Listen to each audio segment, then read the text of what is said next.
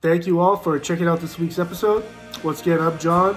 If you like what you heard and saw today, subscribe to our YouTube channel, find us on Instagram, Facebook, and Twitter, and check out our brand new merch store with hats, coffee mugs, t-shirts, other cool stuff coming down the pipeline.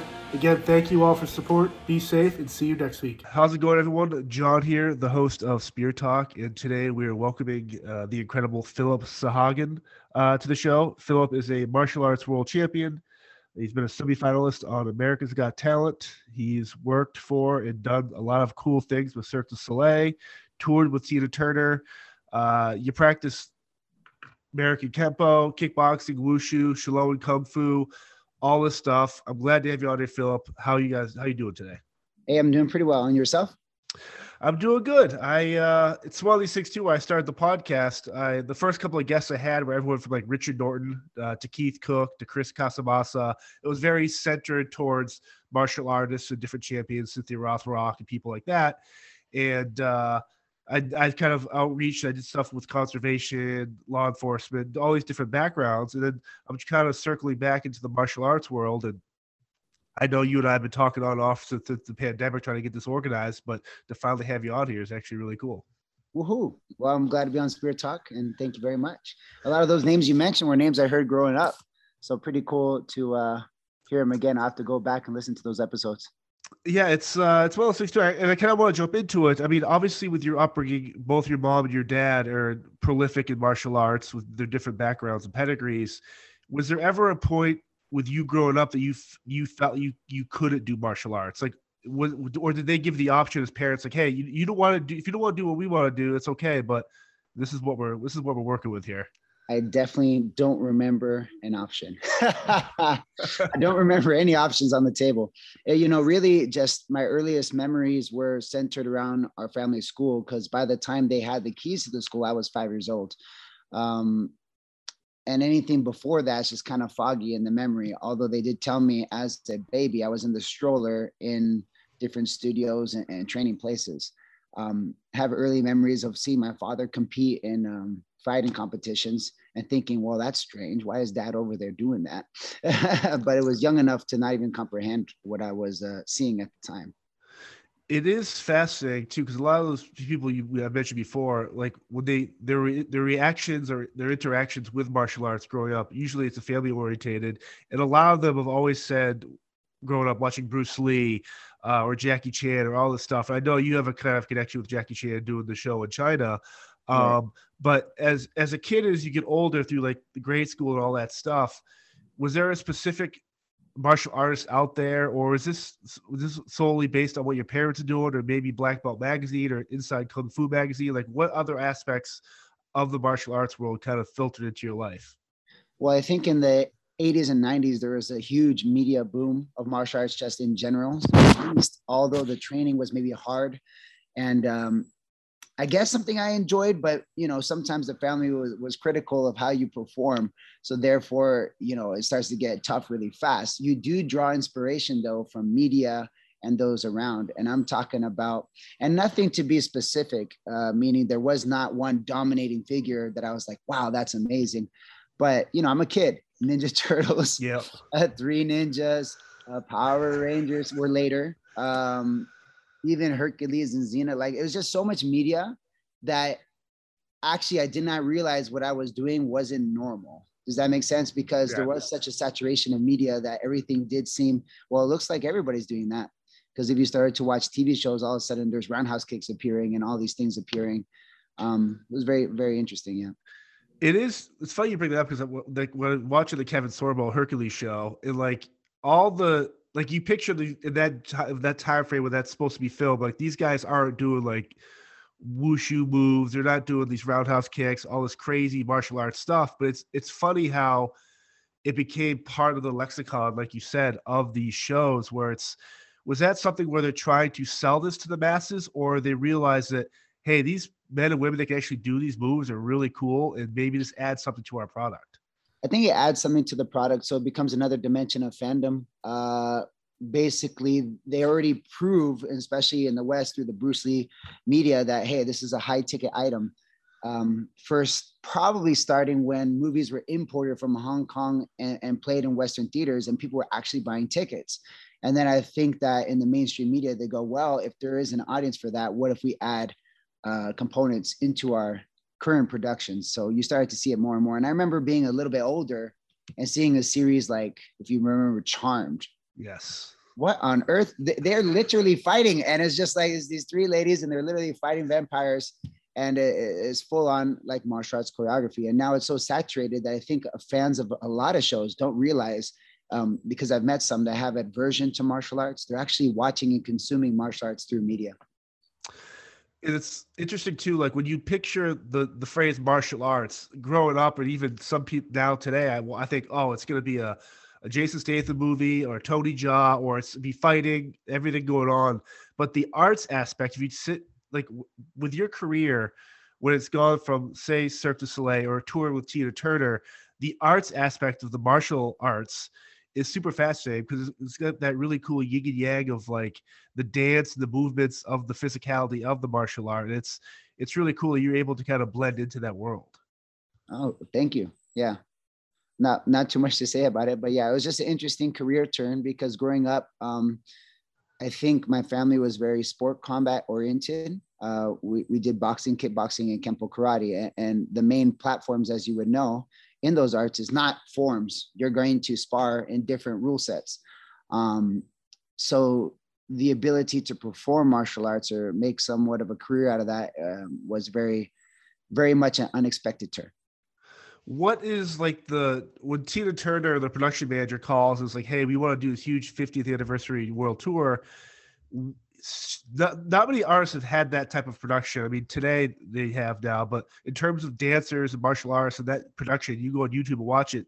It's amazing the amount of work that went into that. But so for like to grab someone like you or the 3 or 4 other martial artists on that production, what's the process like to try out for something like that? So actually, there was we had what's called a specific audition, but we were already hand chosen. So how that process went is I was in college and I was trying to find ways to keep fit while on campus. So I actually enrolled myself. First, I tried like a elective yoga, and that wasn't really working out. It's like not quite what I'm looking for. And then I tried ballet, and I did ballet bar, which is seems crazy, but hey, I wanted to try something different. And I had a bit of a hamstring injury at the time. I was looking for ways to rehab. What had happened is I developed a friendship with the ballet teacher and did a production with her. And then through a friend on that production, they pitched me to Tina Turner. And basically the pitch went something like, the show was being thought of and said, Tina, do you want dancers, male dancers? And she says, not really into that. She wanted to have her female dancers. And then they pitched this idea of martial arts ninjas. Like, what if they're male, but they're ninjas and move around stage and doing different moves? And she was like, interesting, but I have no clue what that is. Why don't you show me? So then I had a phone call come in, and I had the phone call and it says, blah, blah, blah, blah, blah. Would you like to work for Tina Turner? I didn't know who it was, to be honest. Something jumped in my mind and I go, wait, Tina Turner. And I remember seeing like a cassette tape as a little child in my family's house. And it said private dancer. And I remember thinking, what is a private dancer? That's so strange. And I was probably like 8 years old. And then it popped up, private dancer lady. Sure, I am interested to work with Tina Turner. What had happened then is we rehearsed for a series of weeks under the premise that there is no guaranteed job. And basically we're to work on some concepts. And then Tina Turner herself is going to come look at the concept and take us on tour. So that's what happened. We scouted some martial artists from my family school. One was from outside. He was formerly on American Gladiator, the TV show. And Tina Turner came, took a look and said, you guys are going on tour. It's super fascinating too when you hear stories like that, because you always see, I'm in that world now touring security for bands and stuff. And so I get to see the behind the scenes stuff, but hearing someone like you talk about that, it's super cool because it's, again, you watch that now and I'm like, man, these are actual ninjas out there doing martial arts. And you're kind of, if you take out the music aspect of it, it's almost like a full workout it's incredible when you guys like the shape you have to be in to do a show like that. And it's the choreography involved, and like maybe if you have pyro and all this other stuff moving on the stage and musicians, it's like I don't think a lot of people realize the amount of work and effort it takes to pull off something like that. Well, definitely, but the musicians certainly get a lot of credit because they're up there the entire time, and also the actual dancers who are going through, hundreds and hundreds of beats of choreography per song. It's always impressive to me to see. I've been fortunate to be able to perform each time for a few songs or a few minutes, and usually my job's done. But the dancers are constantly incredible. Now, it seemed like a really cool segue doing that part. And then as you jump into like the Cirque du Soleil stuff with this humanity, the idea again of they've never really had martial arts involved before humanity. And the fact that you get kind of brought into kind of like, what's that like to be an unknown type of part of a large brand where they're kind of like, let's see if we can incorporate your type of martial arts into what we do. Right. So, I mean, Cirque had a little bit of martial arts in the shows. Well, not a little bit. They had a martial art numbers in the show Ka. But as far as I know, yeah, nothing was in Zumanity. And it was one of the artistic directors of Cirque du Soleil named Pierre. And Pierre had this concept that I wanted to have two martial artists interacting in the show Zumanity. Evidently, they couldn't find another martial artist for the role, but I was put on tape years ago. And the funny thing is, I actually went to the audition with students of mine and had them audition. But then the casting director, who I corresponded through email for years, egged me on and said, "Philip, come on, let me just put you on tape. Just do something for the tape." And it was on a whim that I actually did anything and put it on tape. And it was that audition reel that the director saw and invited me to the show. Now, from a backstage aspect, it was, I think, a bit strange for the other castmates because all of a sudden there's this new discipline coming on that's not a traditional circus art, nor is it, I think, a recognized performance art for a stage. So they're almost like, what is this guy doing here? What is this guy doing here? And I do remember, and it's happened time to time throughout my life, is the director actually called up the cast, which he's never done before, and told me to demonstrate my skills in front of the entire cast. And that was almost like, I think, a way of ensuring acceptance from the get-go. And I met my wife, who's a contortionist. She was a contortionist on that show. And she had said that she never saw that done for any other artist, where they actually called everybody in specifically to watch me do something. And why do you think that is? Is it just the narrow-mindedness, or people are so in tune with what they do in their aspect of the show that they're not realizing that there is other art forms out there that obviously aren't mainstream per se, but something like martial arts, you would think that, like, and I gotta get, like, I've seen the show, I've seen a bunch of the stuff that Cirque du Soleil puts out there, and it's the Zumanity one. It's just without the martial arts aspect or these type of men and women that do what you guys do, the show wouldn't be what it is today. And I think that's a testament to the skills and the trust that someone like Pierre put into, hey, let's try and implement this. Right. Well, I think that what happens is it starts to become a different movement pattern, which becomes interesting for the audience, but unknown for the other performers. Because if you're used to dissecting a specific style of movement, sometimes other styles of movement seem incorrect. So for instance, foot position in dance, maybe you'll turn out your toes when you do a type of a squatting position, but in horse dance, we'll have the toes forward, and that increases ankle mobility, but has other benefits as well.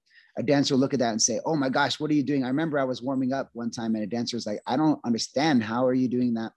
Or what a dancer would call sickling the foot, which is where you turn in the foot knife edge, maybe when you lift up one leg. And a lot of martial artists will know you do that, quote unquote, to protect the groin, to protect the knee, or maybe depending on the movement, you're hooking someone's leg. So you're actually coiling around someone's leg as you're balancing on one leg. You would push forward like a takedown. So in a lot of those moves, we wouldn't use a point, which dancers are often taught because of aesthetic. We always want a point. So I think those little details would make the art less appealing visually for some. Sometimes when I watch productions like that, I'm kind of like, if I was at the level of whoever was contortionist, martial art, whatever the aspect of that show was, I don't know how I'd not be distracted by what else is going on. Like, how do you get, like it's one thing training and practicing your moves, but with other stuff's going on in the show and people are swinging around doing this other stuff, how hard is it to get into that role where it's like mentally you can't be distracted by anything? Well, I mean, it's just, you have to recognize other people's skill and always it's respectful, but it's easy to also get jaded when it's 10 times a day you're going to see, or 10 times a week, you're going to see the people warming up. I mean, of course, the first week there's a certain shock that you'll see all these amazing artists. And I remember when I first watched the show, it was very inspiring to see just the pure strength, athleticism that people brought with different types of disciplines. And definitely I learned a lot by just watching them warm up. And people, my wife for one would say that when she was a young child, her coach for contortion would tell her not to let others see her warm up because you would learn the secrets of the art. And in the same way in martial arts, we have that in the past. I mean, of course, YouTube generation, it's different, but there are different training methods for each art that make it very unique. So what I personally try to do is, I still have a little bit of that in my personality, is I would actually go to a corner of the backstage that's not as occupied, and I would just warm up there constantly, just move, maybe put some headphones on and move. What is the process for, say it was Zumanity, hey, you're locked into a contract. Is it like, are you treated as is it like a salary? I mean, I don't get the specifics of it, but like in terms of, are you a contractor with Cirque du Soleil? Do you work full time for them? Like, how does it work? Are you able to do other stuff outside of that production? So there's different tiers of contract, but generally speaking, you're an employed artist with the company. That's if you're a full-time artist for the company, which I was for a number of years. So that means that you get a contract and it says you're not allowed to perform in other venues. You have a fixed salary that's associated with a specific show fee. So you have sick days, different stuff like that. Yeah. You have vacations. At the time that I was in, there's paid vacations. I don't know about now because there's restructuring of the company. Yeah. So basically you are an employed artist for the company, and biannually, so every 6 months, you have to do a physical test, and you have to maintain a certain level of baseline fitness to keep your role. If you fall below a certain athletic level, you might get docked pay or taken out of the show, in terms of like, you'll be put back into what they call a rehearsal show wage, which means that they are training you to be fit to perform again. And that also can happen if you get injured. We do have insurance through the company, but if you were to get injured, Cirque has been really great, because I saw them rehab a number of artists and help them get back into shows. And I also love that a company has high standards too, because to be at that level, you have to have some sort of, hey, we need to stay professional. And I love that. So backstage, we had physical therapists. We had personal trainers if we wanted. So maybe twice a week, you get a masseuse, different stuff like that at Cirque. Now, when you're doing the Cirque du Soleil stuff and the like Tina Turner type stuff, or another like whatever, the core basis while you're there, the martial arts, how much time are you able to still give enough time to training for a specific martial art on your own, where it doesn't hamper the production of, say, a tour or Cirque du Soleil? Like, how much time do you still dedicate to your actual martial art as well? Well, so to be perfectly honest, it can be difficult, but for me, anytime I tour or perform, it's refinement of skill sets that you might have learned before. So oftentimes, when you're training, and depends on the coach, you might be constantly given material, and sometimes it's an oversaturation, if you will, of that material. So I say you have to receive it and then digest it. So I felt like in the time that I get to perform, there's a lot of refinement going on and just fine tuning physically. And then that allows me to understand something on a deeper level, because I get more time. And plus, of course, you're getting your repetition in, always performing at a high level every day. So for instance, in Cirque, you're going twice a night, 5 days a week. So whatever you're performing is definitely like, I did double swords pretty frequently over there, and whip, which is something I've done for like 15 years. But when I do it, I don't think I would even get the same experience doing that in a dojo per se, or in a gym or a park, because you have to do it live, with full power, with full intensity. So I think that there's a certain level of improvement. Now, the opposition to that is I would be less likely, again, to try a new movement because of risk of injury. Right. Or maybe if I had a training partner that I didn't trust, right, to spar with or to roll with or to do some type of work. I remember that there was a time in my life when I was practicing jujitsu and wushu at the same time. And those were my two emphasized arts. I already did a lot of striking, but I ultimately chose to focus on the wushu more because it was employing me. It was starting to employ me. And I do have 2 tears in my left knee meniscus, and it would get inflamed through the rolling of jujitsu. So I was like, oh man, I should probably choose one or the other. So I ended up choosing a certain career path. Although when I got to Vegas, I did a little bit of catch wrestling with a buddy down here, and it's pretty cool art too, catch wrestling. But same thing, I had to go, man, I got 10 shows a week. I have to be careful. Yeah. So when you did that for 3 years, and then you transitioned into a like instructor or a choreographer for the show, was that a different feeling for you? Like now you're the one kind of in charge of finding someone to be the next you. Like what was that kind of like that mindset for you leading into that? It was a little weird because the people that I was in charge of coaching first are people who are going to take over my role. So you get to see them try on like the same costume and do the same stuff. And you're like, whoa, that's pretty weird. For me, it wasn't that bad because usually I do a year contract wherever I go or something like this. But Zoo was about 3, as you said. So I guess I wasn't overly attached to the idea of this is my identity. But it was a bit strange to integrate people. And sometimes you're working with a really similar choreography that I kind of quote unquote created or performed. But I got to integrate about 3 artists into that show. And then each artist was a little bit different, ending with the last one who was super creative and bringing his own element. It's something like wushu. Like I could think of maybe 1 to 2 places wherever I've ever driven by or even walked by where I've seen like the Wushu Academy or somewhere on a sign. And it's one of those things where it's like you always see the jiu-jitsu or the judo or like, and not to knock the other ones, but like an art like wushu, is that something where part of your legacy is to make sure that there's a new Philip coming down the line or a kid's kid that's coming down that's going to carry on the legacy of all the greats that have done wushu? I'm not overly attached to, let's say, sport wushu, which is the forms and the performance of it. I'm more interested in wushu as the historical term, martial arts. The core term, as you know, wushu just means martial arts, everybody.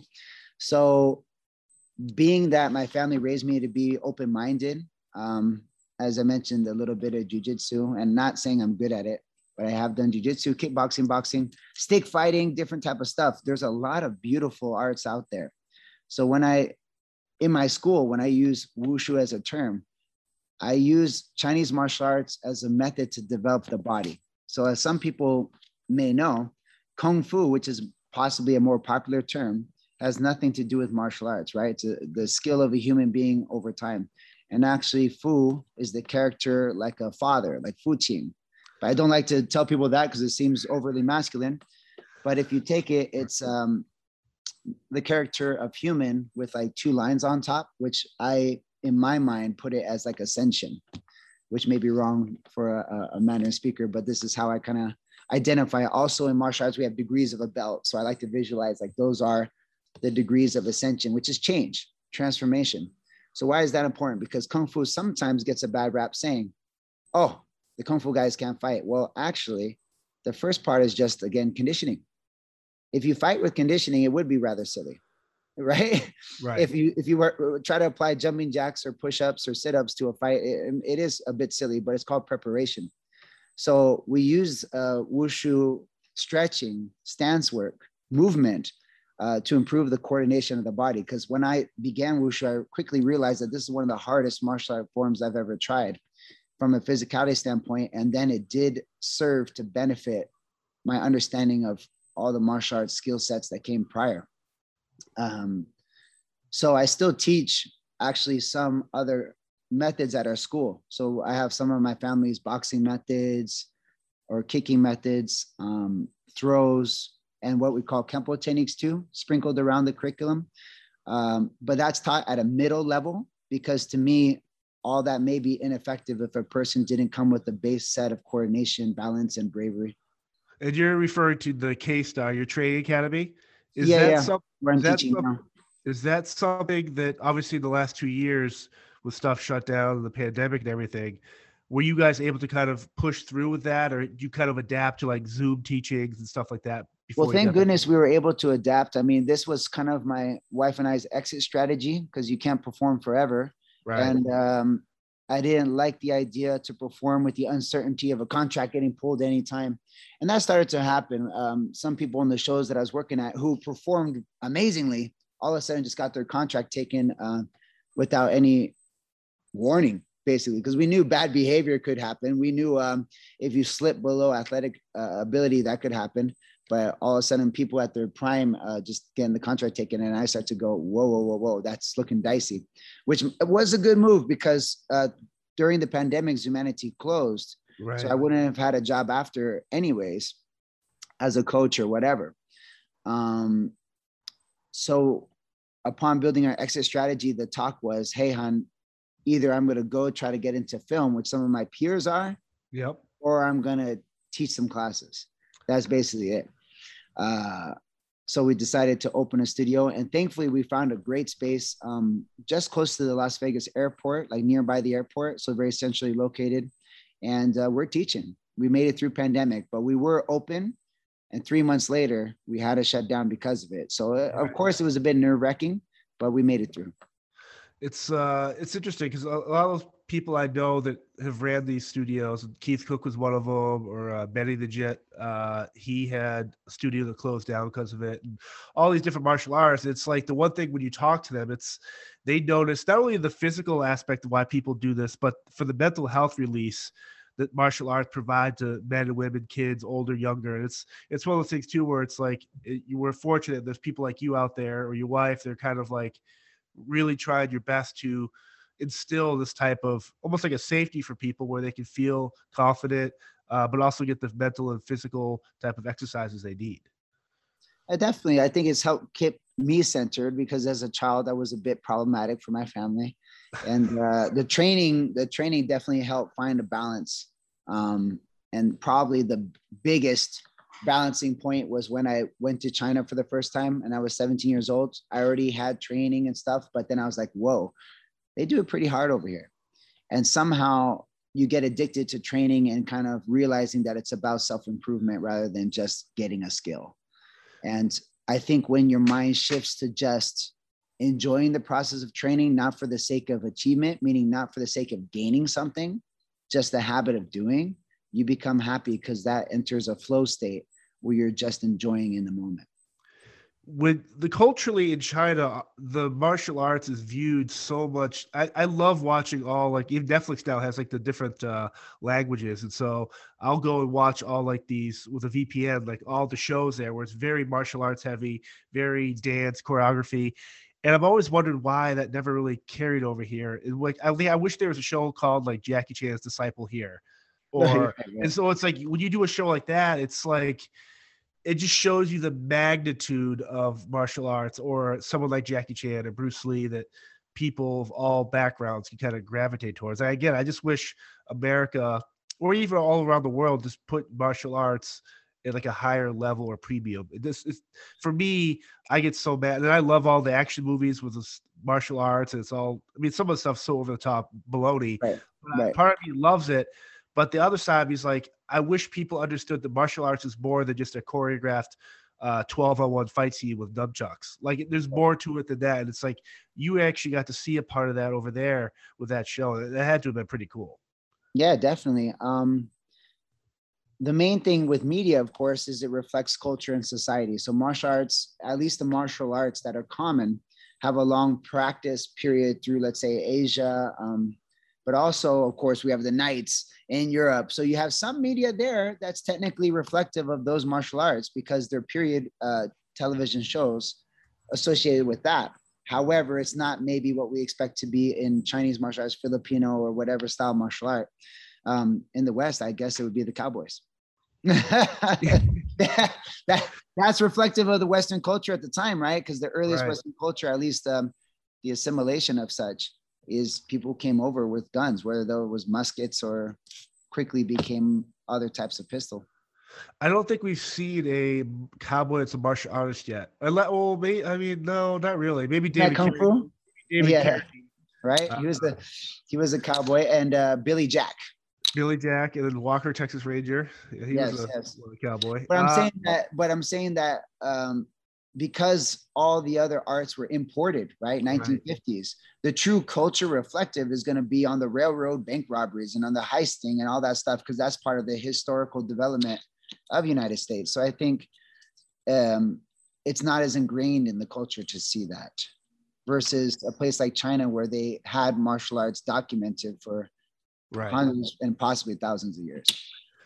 How chaotic is a show like America's Got Talent leading up to, like, I mean, you made all the way to the semifinals. So in those earlier rounds and those tryouts, like what they show you on TV, and I'm very familiar with how they edit stuff, but it's always still looks super chaotic. And like, how difficult was it to get through those earlier rounds, just dealing with the minutia of a production like that?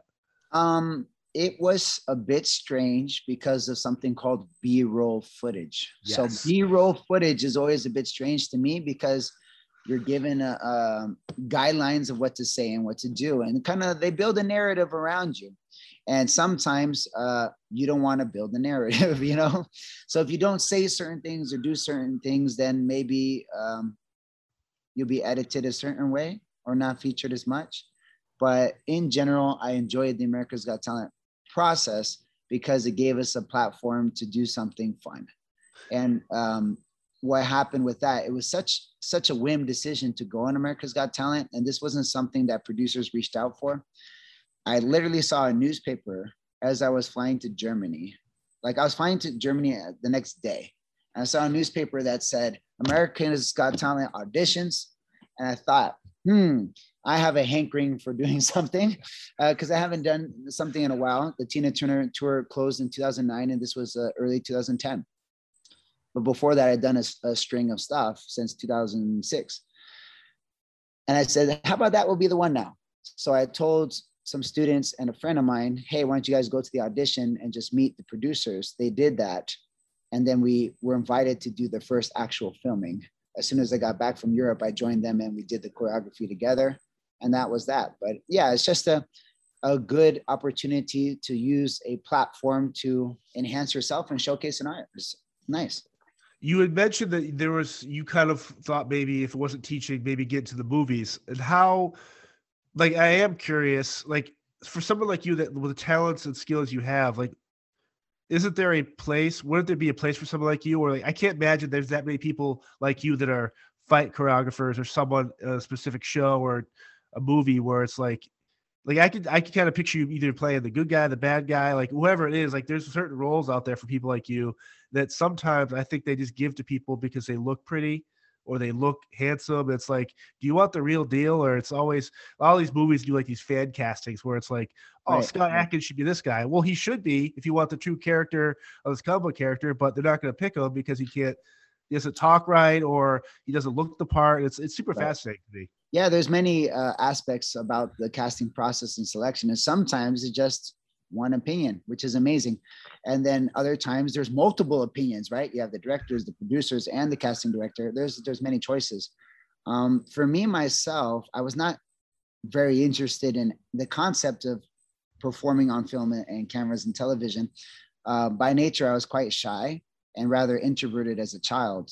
And all through my training, I remember even in my 20s, which is a bit older, I wouldn't even like to train in my own studio. I would run to the park nearby my studio and practice, and hopefully no one was around because I didn't like extra eyes on me. And I felt that if I started to move, people were like trying to watch. And that was never comfortable for me. So therefore, the thought of putting a camera in my face, lights in my face, and then saying, perform, that was always a bit of a, not as enticing as an offer as just training per se. But as things came in, I just kind of fell into the line of opportunity that came my way and used different things to challenge myself. I remember, just doing a show and there's only like 60 people and that seems like a big deal. Then all of a sudden, years later, I'm in front of like 40,000 and you go, okay, I'm still here, but I'm still also nervous in a way. Right. I'm never super, super confident. Always a little piece of me is nervous, but I think that's because you care, right? You start to care. Right. You kind of go back to your schooling a little bit here. If I'm a kid or whoever wants to come there, what's the process like? Is it like one of those things where you walk in there and you already kind of know what you're going to be doing, or like, hey, I want to try this out, or do you just accept people, or do you kind of have to look at this person and be like, is this person going to really want to learn, or are they just doing this because they don't want to get in trouble or something like that? Thankfully, when people kind of see the media that we put out, I think they already have an expectation of what they're going to do. And sometimes there's an acceptance of they can or cannot do it. And I'm not saying that meaning potential wise, I'm just talking about personal interest, right? And for instance, we have some students who are a bit older and they're doing fine, they're in the classes, but then we have some who come to the front door and just say, that's not for me. I try to be transparent. So let's say just recently, a parent came in with their child. The child liked the idea of doing combat and moving and defending, but didn't like the idea of exercise. But for me, to make a strong athlete or let's say the best martial artist possible, we start with fitness and we start with flexibility training, strength training, because that would allow them to move with a larger range of motion and therefore provide them with the ability to perform more techniques.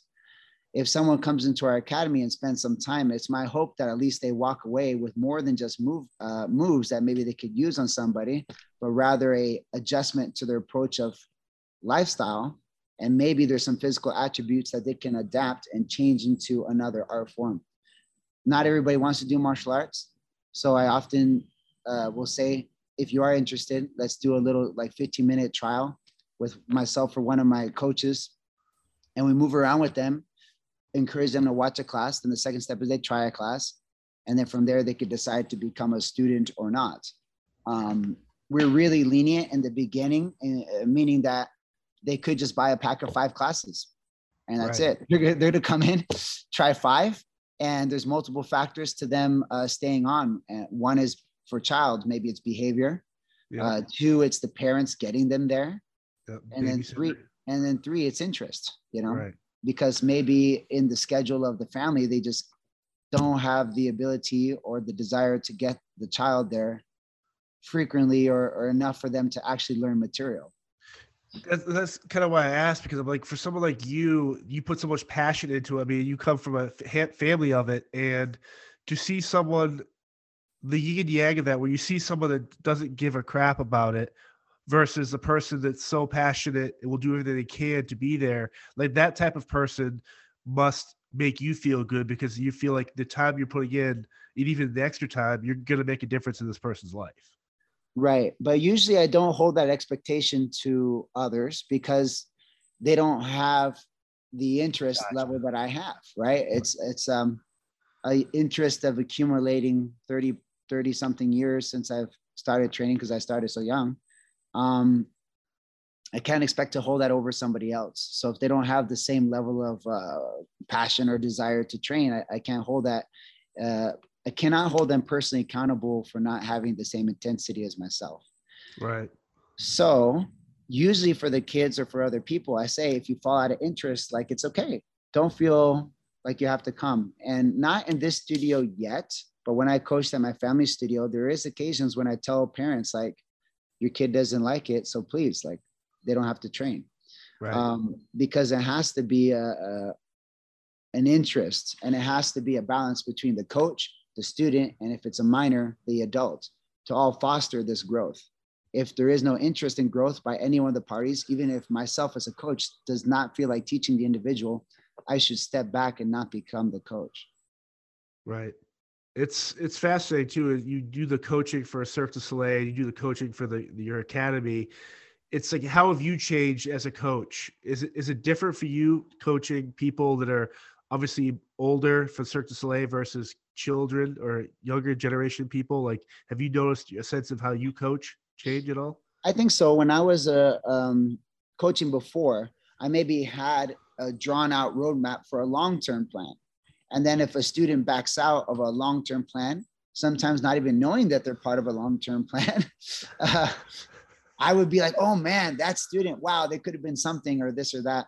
But as the requirement became shorter and shorter, meaning the job requirement, for instance, I need you to take this individual and make them look a certain way within a period of weeks.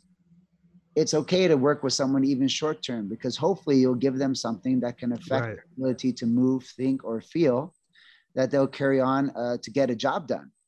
In many ways, I work with, for instance, just this week, I went to a stage show here in town, and I was helping coach people how to punch on stage, like how to do stage combat kind of movement. And you're just basically interacting with these people for half an hour or an hour, and then they're rotating, giving me another person and another person and another person. But you try to be authentic to each person as much as possible, and hopefully they can absorb something from it. But you treat them the exact same way as you would a student who's been with you for 5 years or some, because they deserve that professionalism. Right. If someone wants to, like, how would someone reach out to you or your academy? Is this something on social media, a website? Like, if someone was like, is listening to this, it will be like, hey, maybe my daughter or my son, or maybe I want to do this. Like, what's the process for kind of reaching out and getting involved? So you can go to the website, which is kstarlv.com. The Instagram handle is at kstarlv. And just follow us or send us a message. But I encourage everyone who's interested, get a sense of what martial arts is or what it can be about, and find a school or a coach that inspires you first. And if you desire to, quote unquote, do something with the art, meaning that could just mean get a black belt. That could just mean improve your physicality, or be a pro fighter, or be a performer, work in entertainment. Try to find a coach that aligns with your goals and try to work with them. And of course, make sure that they have faith in you and they can help bring you up. If they don't, you might need to find a new coach. No, it's great advice. Well, thank you, Philip, for this. It's been awesome talking to you, learning about your life and career. And I wish you all the success, especially as the world opens up, and hopefully more and more people head to the training academy, and you and your wife have a safe rest of the year, and we'll have to do this again sometime. Thank you very much. Have a great day, and we'll talk to you next time. Thank you. Thank you, Philip. How's it going, everyone? John here, the host of Spear Talk. You might not know this, but before I record an episode, I like to break a sweat. And I do that using the Chop Fit. Over the course of the past year, the Chop Fit has allowed me to lose weight, tone up my body, and feel even more amazing about myself. A feeling that you should all feel about yourselves as well. If you use this code, SpearChop10, you get $10 off your order. Once again, use code SpearChop10 for $10 off your Chop Fit order. It'll change your life. Thank you.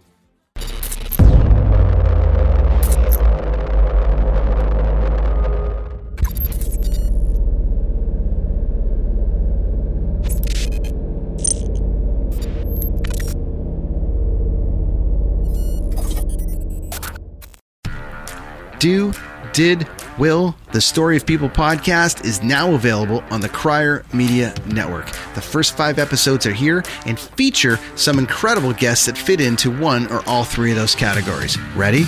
Tara Sloan from the San Jose Sharks, Undercurrent podcast at NBC Sports. Marianne Iveson from Iveson Voice and the Let's Take This Outside podcast to talk about the world of outdoors as well as voiceover land.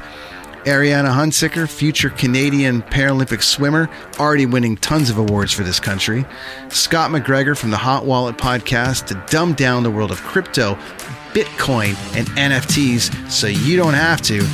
And Jackie Holowati from Climate Pledge Arena in Seattle, Washington, the first net zero carbon certified arena on the planet. Wherever you get your pods, wherever you watch your pods, and on the Crier Media Network. kids. I'm your eager beaver. And I'm Mr. Grizzly. If you love politics or hate politics, then have we the perfect podcast for you. The True North Eager Beaver. Incisive political commentary. We keep you up to date and give you the political and media literacy you seek to help you cut through the bovine fecal matter. Facts first. Sound analysis. Sometimes I growl. Sometimes I sass. We impart civics and build community. And we share some laughs along the way. Being informed and engaged has never been more fabulous. Or sexy. Catch us on the Dean Blundell Network. Or on our YouTube channel. Or wherever you get your podcasts. Because democracy is something you do.